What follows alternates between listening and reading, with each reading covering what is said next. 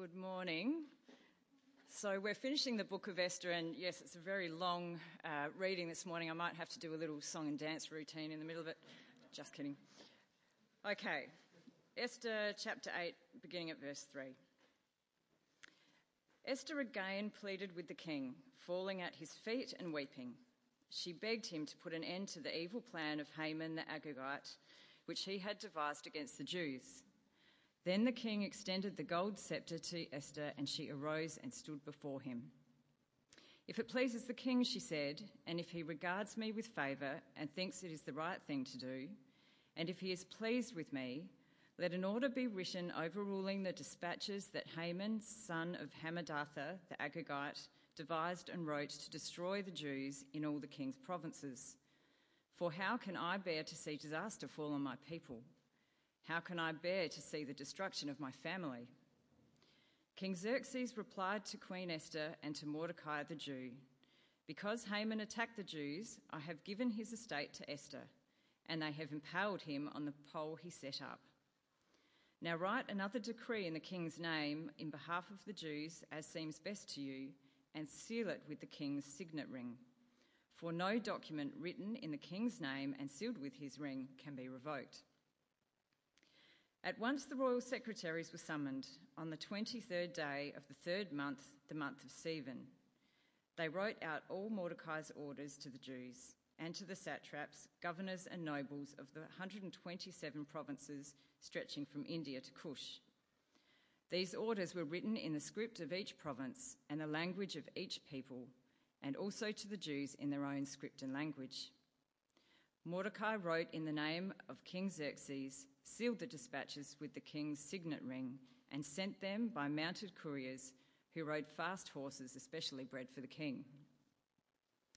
The king's edict granted the Jews in every city the right to assemble and protect themselves, to destroy, kill and annihilate the armed men of any nationality or province who might attack them and their women and children, and to plunder the property of their enemies.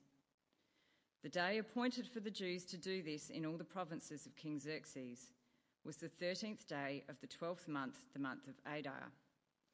A copy of the text of the edict was to be issued as law in every province and made known to the people of every nationality, so that the Jews would be ready on that day to avenge themselves on their enemies. The couriers riding the royal horses went out, spurred on by the king's command, and the edict was issued in the citadel of Susa. When Mordecai left the king's presence, he was wearing royal garments of blue and white, a large crown of gold, and a purple robe of fine linen. And the city of Susa held a joyous celebration. For the Jews it was a time of happiness and joy, gladness and honour. In every province and in every city to which the edict of the king came, there was joy and gladness among the Jews, with feasting and celebrating. And many people of other nationalities became Jews because fear of the Jews had seized them. On the 13th day of the 12th month, the month of Adar, the edict commanded by the king was to be carried out. On this day, the enemies of the Jews had hoped to overpower them, but now the tables were turned and the Jews got the upper hand over those who hated them. The Jews assembled in their cities in all the provinces of King Xerxes to attack those determined to destroy them. No one could stand against them because the people of all the other nationalities were afraid of them. And all the nobles of the provinces, the satraps, the governors, and the king's administrators helped the Jews because fear of Mordecai had seized them. Mordecai was prominent in the palace. His reputation spread throughout the provinces, and he became more and more powerful. The Jews struck down all their enemies with the sword, killing and destroying them, and they did what they pleased to those who hated them. In the citadel of Susa, the Jews killed and destroyed 500 men. They also killed Parshandatha, Dalphon, Aspartha, Paratha, Adalia, Aradatha, Parmashta, Arasai, Aradai, and Vaizatha, the 10 sons of Haman, son of Hammedatha, the enemy of the Jews. But they did not lay their hands on the plunder. The number of those killed in the citadel of Susa was reported to the king that same day. The king said to Queen Esther, "The Jews have killed and destroyed 500 men and the 10 sons of Haman in the citadel of Susa. What have they done in the rest of the king's provinces? Now what is your petition? It will be given you. What is your request? It will also be granted." "If it pleases the king," Esther answered, "give the Jews in Susa permission to carry out this day's edict tomorrow also, and let Haman's 10 sons be impaled on poles." So the king commanded that this be done. An edict was issued in Susa, and they impaled the 10 sons of Haman.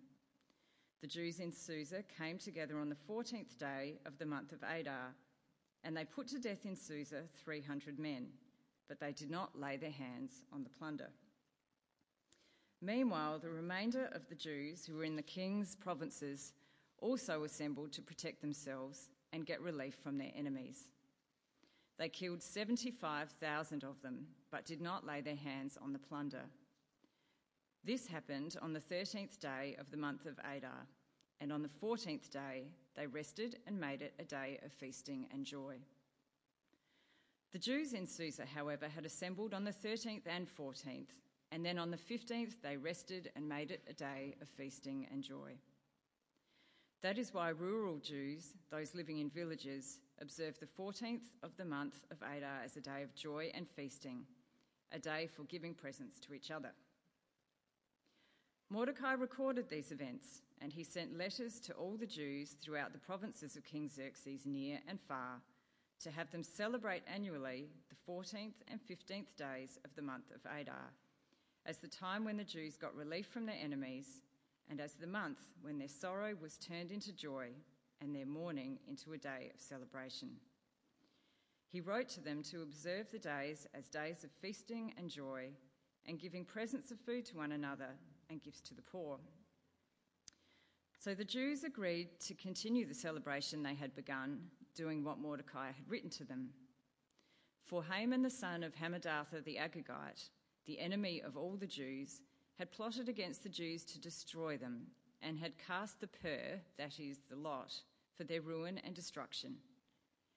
But when the plot came to the king's attention, he issued written orders that the evil scheme Haman had devised against the Jews should come back onto his own head, and that he and his sons should be impaled on poles. Therefore these days were called the Purim, from the word pur, because of everything written in this letter, and because of what they had seen and what had happened to them. The Jews took it on themselves to establish the custom that they and their descendants and all who join them should without fail observe these 2 days every year in the way prescribed and at the time appointed. These days should be remembered and observed in every generation by every family and in every province and in every city. And these days of Purim should never fail to be celebrated by the Jews, nor should the memory of these days die out among their descendants. So Queen Esther, daughter of Abihail, along with Mordecai the Jew, wrote with full authority to confirm this second letter concerning Purim. And Mordecai sent letters to all the Jews in the 127 provinces of Xerxes' kingdom, words of goodwill and assurance, to establish these days of Purim at their designated times, as Mordecai the Jew and Queen Esther had decreed for them, and as they had established for themselves and their descendants in regards to their times of fasting and lamentation. Esther's decree confirmed these regulations about Purim, and it was written down in the records. King Xerxes imposed tribute throughout the empire to its distant shores, and all his acts of power and might, together with a full account of the greatness of Mordecai, whom the king had promoted, are they not written in the book of the annals of the kings of Media and Persia? Mordecai the Jew was second in rank to King Xerxes, preeminent among the Jews, and held in high esteem by his many fellow Jews, because he worked for the good of his people and spoke up for the welfare of all the Jews. Thanks, Robin. Over the last 4 weeks, then, we've read through the whole 10 chapters of Esther, so thank you for bearing with us with our long readings. If we haven't met, my name's Carl. I'm the senior pastor here at Trinity Church Only. Thanks for joining with us this morning. We're in week 4 of a 4-week series looking at the book of Esther at the moment. Let me just say, next week, Ruben Salagaris from ES is coming to speak to us. Ruben has taken over that role from Jeff Lynn. Many of you might have remembered Jeff coming to speak to us occasionally. Ruben's coming. He's going to be opening 1 Thessalonians with us. He's also going to be talking a little bit about university ministry and what that is like. So that's next week. We have that to look forward to. If you have questions that come out of our time together this morning, please text them through to me. The number, I think, is on your leaflet or perhaps on the screen behind me at the moment. Any questions from Esther, you can text through. I didn't get a chance to answer the 9 a.m. questions, so I'll be answering them a little bit later on as well. Well, let me start by asking you, do you like ice cream? It's the sort of ice cream weather outside today for the first time in a long time. Do you enjoy ice cream? In our house, it's a favourite. My 8-year-old, Gus, I have told you before, he's our very fussy eater, but Gus will eat ice cream. He loves it, actually. A few years back, we went down to Henley Beach on a day not dissimilar to this to go and enjoy some fish and chips in the evening. We parked the car down at the beach, and the idea was then to walk down to the square. And as we were walking, we were noticing people coming towards us. Most of them seemed to have an ice cream in their hand. It just must have been the weather for it. And so my Gus said to me, "Dad, could we get an ice cream?"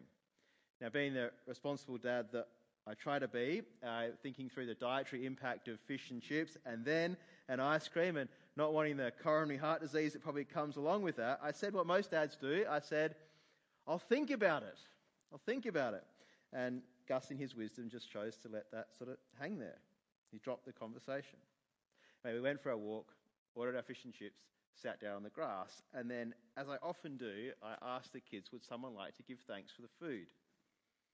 And Gus says, yes, I'll do that tonight. And if my memory's right, this is the words of his prayer. He said this: "Dear God, thank you for the beach. Thank you for fish and chips. And dear God, thank you for the ice cream we're going to have for dessert. Amen." Now, I was in a tricky spot, wasn't I? I want to encourage my kids to trust in the power of prayer. But what do? Well, we went home fuller that night than we probably should have. But in a way, this is my own little Esther story. It's the story of Esther in my life. I mean, obviously this is minus the murder and the intrigue and the sex and the lavish wealth and all that sort of stuff that we see in Esther. It's not really an Esther story in a sense, but this story about ice cream, you might wonder, was God at work? Or is that just coincidence? Is God answering Gus's prayer? Or is he simply manipulating me as his dad? And in one sense, we can't be 100% sure, can we? Because God's never promised to give anybody ice cream. And God's never promised even to keep our tummies full. And yet he does tell us that he likes it when we come to him in prayer. And he wants to know what's on our hearts and in our minds. He wants us to pray to him. Step back from the ice cream for a moment and consider this question: do you ever wonder if God is alive or real? Or maybe you know he's real, but do you think he feels absent at this stage in our lives? Do you ever question if he's active in the world in which we live? I mean, we read the stories in the Bible, don't we, about how the prophets, they spoke boldly, and how God did these amazing acts of parting the sea, for example, or how the walls of Jericho fell. We read about the miracles of Jesus, about him healing anyone who came to him regardless of their sickness, and doing these amazing acts of calming storms and even raising people from the dead. We read about those things, but you might wonder, what's God doing today? Do you ever wonder, where is he in the world in which we live today? Where is he in this time that we live in? Over the last 4 weeks, I've been trying to show you how Esther's a helpful book for us as we grapple with just that question. It's a helpful book because it shows us that in Esther's time, God was alive and he was active, but not through the big, bold words of a prophet or through amazing miracles, but rather he was at work providentially through things like the rolling of a dice or a conversation that's overheard. And here's the thing that I think it's helpful for us today. I think that's how God works today. It's not that he can't work definitively or concretely or in these amazing, miraculous ways today. It's not that he can't do that. He's done that many times before throughout history. God can do that. In fact, he's promised that he will return in the person of Jesus. He will again act definitively. But for now, it seems, in this time, God seems to be at work providentially. And Esther reminds us that he can still be in control when he works like that. We see that control, I think, most clearly in this book with the amazing reversals that happen time and time again throughout this story. This is a story in which the powerful, the mighty are brought low, and the low are lifted up. And that doesn't normally happen in our world. And so we must conclude, this is God at work here. It's a wonderful story, this story in the book of Esther. If you haven't read it before, I encourage you to spend 40 minutes, sit down and read through all 10 chapters. It is a story, and it works well when you read it in one go. If you've missed a bit of the story, if you haven't been here for all the last 4 weeks, I'm going to just try and summarize what happens very quickly so that you have a bit of an idea about what we've covered over the last 3 weeks. Esther's set in the Persian Empire. They were the superpower at the time. This is about 500 years before Jesus. And the empire of Persia is vast. It stretches 127 provinces, we read, from one side of the world essentially to the other. The known world. And at the time, the king of Persia, when Esther's set, is a man who goes by the name of Xerxes. We understand him to be controlling and yet fickle, and he's easy to manipulate. In our story, there are 2 heroes in the book of Esther. The first is Mordecai, and the second is his cousin, Esther. Both Esther and Mordecai are Jews, and through what can only really be described as the providence of God, Esther ends up becoming King Xerxes' queen, while Mordecai prevents that king's assassination. Mordecai and Esther are the heroes in this story. The villain is Haman. Haman's an Agagite. We learnt that makes him part of that people group who are long hated by the Israelites, that had been stretching back for centuries before Esther. And this is a problem for Mordecai and Esther because Haman's the second most powerful person in the whole kingdom, and he's able to manipulate and control the king. And the story unfolds with Haman planning to kill his enemy Mordecai, but not just Mordecai, the entire Jewish people. And last week we saw this marvellous story of reversal and irony. Haman, who was puffed up in his own pride and in his own hubris, he thinks he's about to get honoured by King Xerxes, and right at that moment, instead, he's forced to honour his enemy Mordecai. Haman, in his hatred, he builds a gallows. It's a pole stretching 23 metres up into the sky, an enormous pole, and his intention is to have Mordecai impaled on that pole. And yet, with more irony, we see another of these reversals, and Haman ends up impaled on the pole that he built. And his estate is given to Esther and to Mordecai. We got that far last week, with Haman killed. And as we get to the start of our passage for this week, really only one problem remains for the Jews, and that is the edict that was passed by Haman and King Xerxes that describes the killing of all the Jews. It's going to happen on the 13th day of the 12th month. You might remember that from the rolling of the dice. That time is still coming. The Jews are still being threatened. And so in our reading today, Esther again goes to the king. Now come with me in your Bibles to Esther chapter 8, verse 3. I think it's going to be on the screen behind me as well. I want you to see these words clearly. So verse 3 of Esther chapter 8, Esther again pleaded with the king. Falling at his feet and weeping, she begged him to put an end to the evil plan of Haman the Agagite, which he had devised against the Jews. Then the king extended the gold scepter to Esther, and she arose and stood before him. If it pleases the king, she said, and if he regards me with favour and thinks it is the right thing to do, and if he is pleased with me, let an order be written overruling the dispatches that Haman, son of Hammedatha the Agagite, devised and wrote to destroy the Jews in all of the king's provinces. For how can I bear to see disaster fall on my people?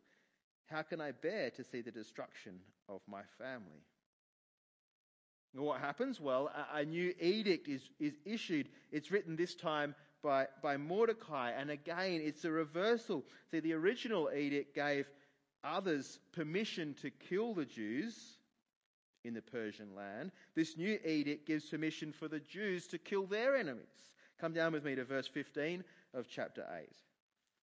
When Mordecai left the king's presence, he was wearing royal garments of blue and white, a large crown of gold and a purple robe of fine linen, and the city of Susa held a joyous celebration. For the Jews it was a time of happiness and joy, gladness and honour. In every province and in every city to which the edict of the king came, there was joy and gladness among the Jews, with feasting and celebrating, and many people of other nationalities became Jews because fear of the Jews had seized them.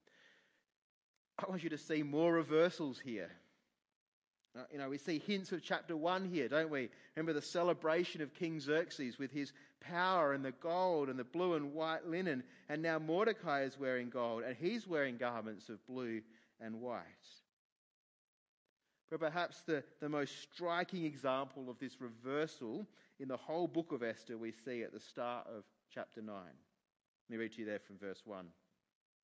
On the 13th day of the 12th month, the month of Adar, the edict commanded by the king was to be carried out. On this day, the enemies of the Jews had hoped to overpower them, but now the tables were turned, and the Jews got the upper hand over those who hated them. The Jews assembled in their cities in all the provinces of King Xerxes to attack those determined to destroy them. No one could stand against them because the people of all other nationalities were afraid of them. And all the nobles of the provinces, the satraps, the governors, and the king's administrators helped the Jews because fear of Mordecai had seized them. Mordecai was prominent in the palace. His reputation spread throughout the provinces, and he became more and more powerful. You see here that phrase, the tables have turned. The weak have become the powerful. And for those of you who have been reading this story, reading along closely, you might even have noticed a change in Esther's behaviour at this point in the story. She now asked the king to enact the edict for another day. This seems to be of her own accord, her own idea. And I want you to see these chapters, they drip with irony, and these reversals are very clear. But this story also drips with blood, doesn't it? It's a brutal story. If you thought the sex at the start of the story was hard to deal with, here we have killing on a horrific scale. This is a story of irony and humour, but it's also a brutal and graphic story. And we get to the end of it today, and as you look back, you might then wonder, well, what was the story all about?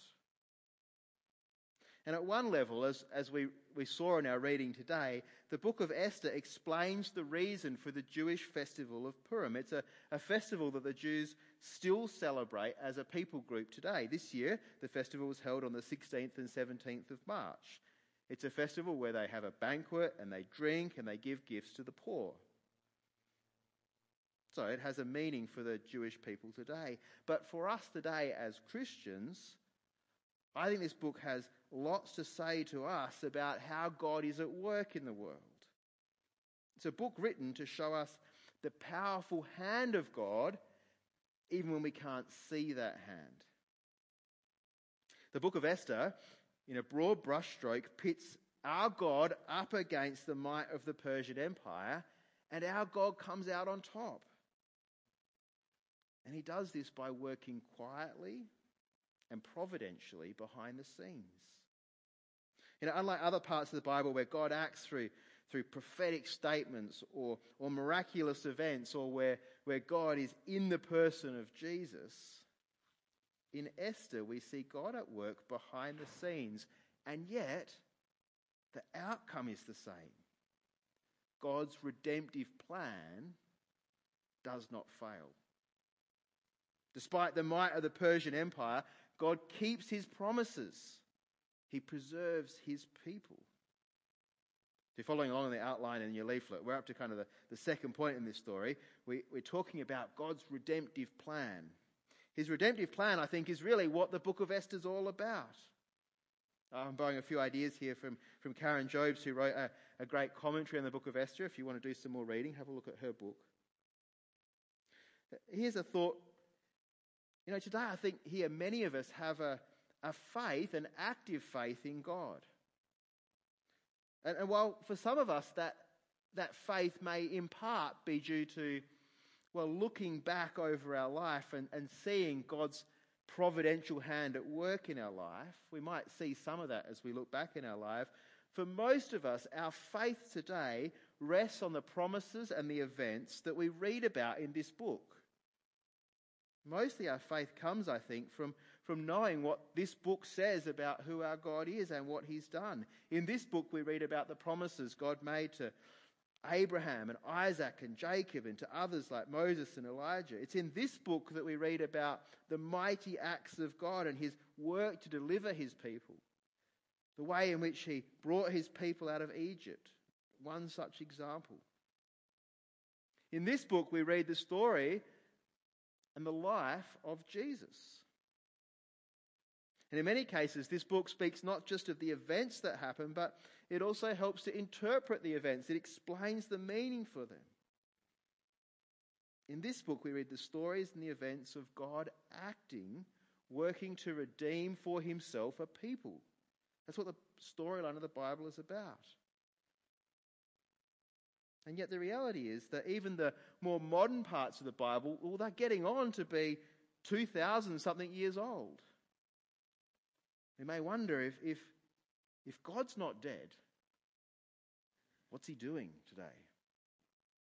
Even the more modern parts of the Bible, the New Testament, it's becoming older just like each of us, year by year. You might wonder, is God past his use-by date? Has God forgotten us? As a church, we looked at John's Gospel not that long ago. Do you remember what Jesus promised towards the end of the Gospel? He promised that he would come back, that he would return. And yet it's been 2,000 years. We might wonder, has he forgotten that promise? Esther helps us to see that God works not only through prophetic voices and through miracles, but he's also providentially at work keeping his promises. We see that in the book of Esther. And yet I think the bigger message in the book of Esther is that God has a plan. What's that plan? He has a plan to redeem for himself a group of people. That plan involves sending Jesus into the world to die a sacrificial death of atonement for you and I. That event, that milestone in his plan, that has already happened in history.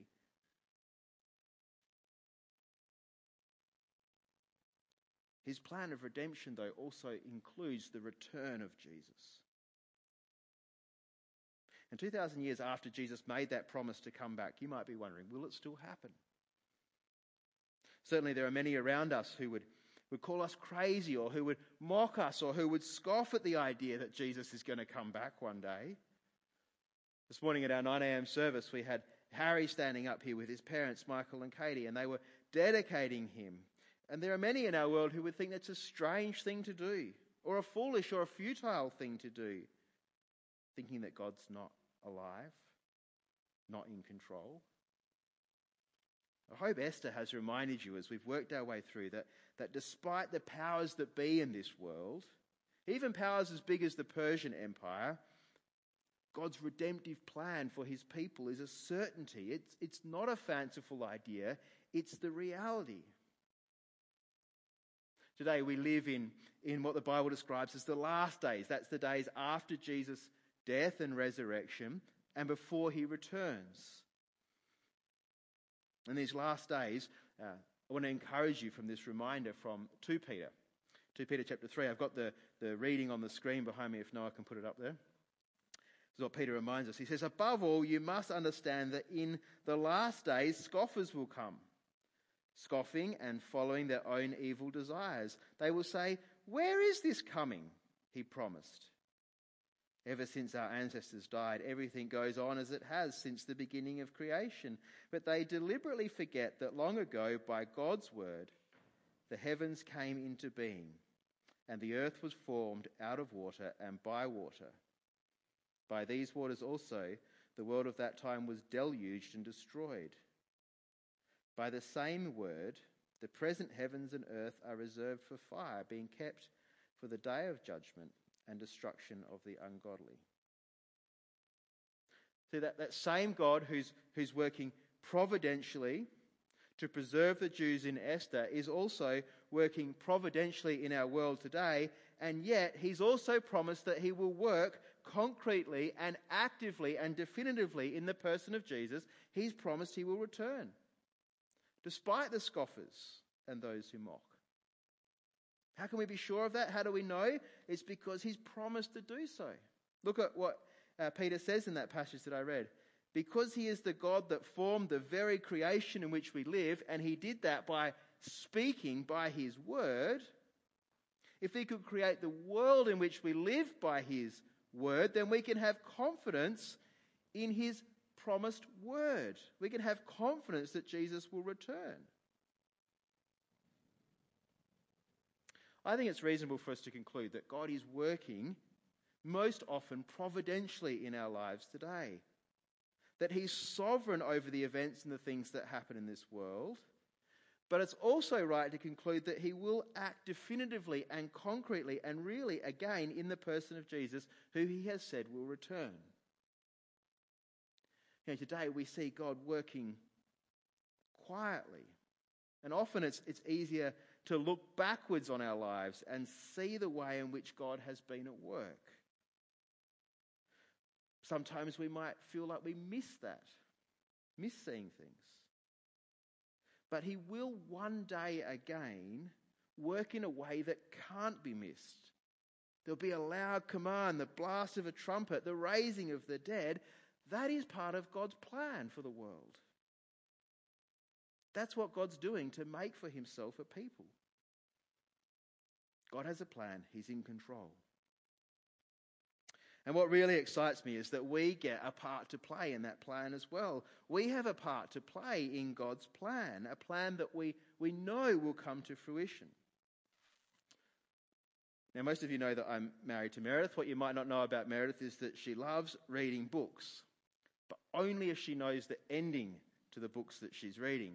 Anytime Meredith starts reading a book with any level of suspense, she'll read the first few pages and then turn and read the last chapter. She can't read the rest of the book until the last chapter has been read, until she knows how the story ends. We know how God's plan is going to end. We know that he'll be victorious. We know that he will gather for himself a group of people as numerous as the sands on the seashore. We know that because that's what he's promised. Esther gives us a snapshot of what God is doing and how he's doing that, despite the odds, despite the power of the enemy. And so we can take joy from Esther knowing that God will keep doing that work, that he will keep preserving and redeeming for himself a people. And yet we know from other parts of the Bible, like Matthew's gospel, that we also have a great part to play in God's plan for redemption. Come with me to one last passage in the Bible before we finish up this morning. Matthew chapter 28. It's a passage that many of you will know. Verse 18. This is called the Great Commission. Here we have God speaking through the person of Jesus, acting in a definitive and concrete way in the person of Jesus. And God is speaking. And this is what Jesus says. All authority in heaven and on earth has been given to me. Therefore go and make disciples of all nations, baptizing them in the name of the Father and of the Son and of the Holy Spirit, and teaching them to obey everything I have commanded you, and surely I am with you always to the very end of the age. So much that we could cover in this passage. We just look at that last sentence. Jesus promises to be with his disciples till the very end of the age. He's not dead. He's alive and with us today. Of course, not physically with us. Physically, he now sits at the right hand of the Father. But by his Spirit, he is with us till the time when he will return to be with us physically.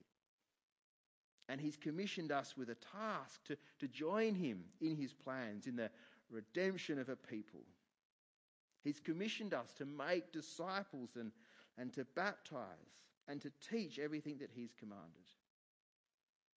What I love about this is that God's plan for redemption, his plan for the world, somehow marvelously involves us. Somehow, despite God being providentially in control, despite him being sovereign in all things, he involves us in his plans. Last week I asked you to think about who you might be, who you might read yourself into in the story of Esther.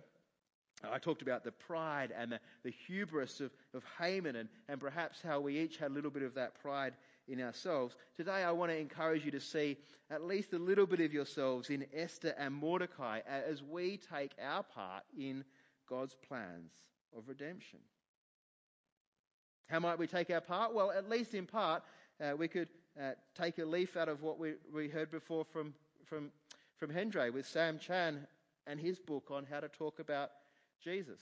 We've got a few of these books around. Hendray held them up before. Sam visited here, this building, last week to speak about ways in which we could have conversations with those around us about who Jesus is. Can I encourage you to start thinking about who you might pray for in your life, who you could connect with over spring? Who could you share a little bit of Jesus with over the coming few months? We have a part to play in God's redemptive plan. The last thing I want to say, though, as we close the book of Esther, is an encouragement to keep walking by faith. So we're living in a time where Christianity, it seems to be going out of fashion in one sense, doesn't it? You might remember at the start of this series, I put a chart on the screen behind me showing census results of people who are Christian over the last 30 years or so. We live in a time and in a culture where more and more seem to be opposed to the teaching of the Bible. And at times, because of that, it might feel like God is absent. I hope Esther's been an encouragement to you to remember that God is very much alive and very much active and very much in control in our world. In the past, he's worked boldly and concretely in the world, as sure today it seems like he's working perhaps more quietly, in a providential way. And at times it can be a little hard to see his action in the present. And yet we can be confident that he will bring about his plans. Can I encourage you then to be open to the creative and perhaps even unexpected ways in which God might be at work in your life, in and through you. And keep walking by faith. Keep living by faith, even when it feels and seems difficult. Keep praying for ice cream, so to speak. But perhaps, more importantly, keep praying that God's will be done and that his kingdom will come.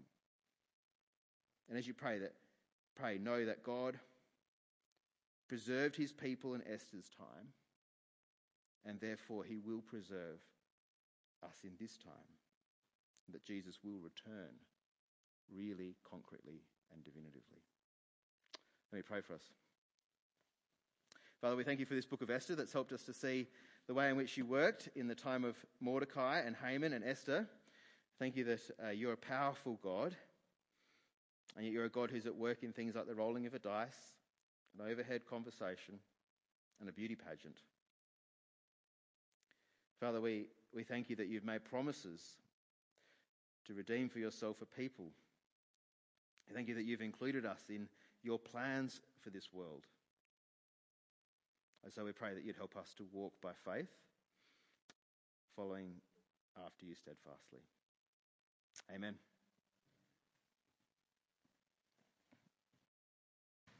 I've got a few questions to try and answer today.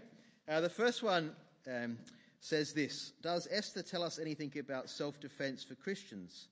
If we're being persecuted for the sake of Christ and understand we shouldn't fight back, what about a simple mugging? Kind of a good question, right? So does Esther tell us anything about how we're to behave in terms of persecution? I think this question comes out of the way in which the tables were turned and the Jews got the upper hand and ended up killing, to be honest, thousands and thousands of people. Is there a place for that? In Esther, I think as you read through that, you might notice that the author goes to great lengths to always talk about how plunder was not taken. There's a reason behind that. It's something to do with the way in which they think about the killing in that as being part of holy war. Now, I'm not sure we want to get into that in a whole lot of detail today, but I do want to suggest that in the New Testament times, there's probably no place for that Jesus would rather say, turn the other cheek. If you're sued for your shirt, give them your cloak as well. That's something like what he says. I think we're to be all things to all people today in order that Christ would be glorified. So I think we probably today, that's not the case for us, that there's not really any reason to exact any revenge in that particular way. I hope that's helpful. Next question says, in the last verse of chapter 8, we see many people becoming Jews because they feared them. How do they do that? I think essentially, obviously they're not becoming ethnically Jews, but throwing their lot in with the Jewish thinking, tradition and way of life, and essentially converting to Judaism from the religion of the Persian Empire. So that's what they're doing. They're becoming Jewish in that sense. And the last question says, how can we be sure that we're included in the end of the age that Jesus speaks about at the end of Matthew? That's a good question as well. I'm not sure that I've got the full answer to that, other than I think thinking that what Jesus is doing at the end of Matthew is preparing his disciples for the time in which we live today. He's preparing us for that time in which we have the Spirit, but which he's not physically present with us, and preparing us for that time that intermediate time between when he will return. And I think that's what he means then when he's speaking about the age. So I hope that's helpful. Please come and chat with me about any other questions that might have come out of today or out of the book of Esther. Love to work those through with you over the next few weeks. Thank you.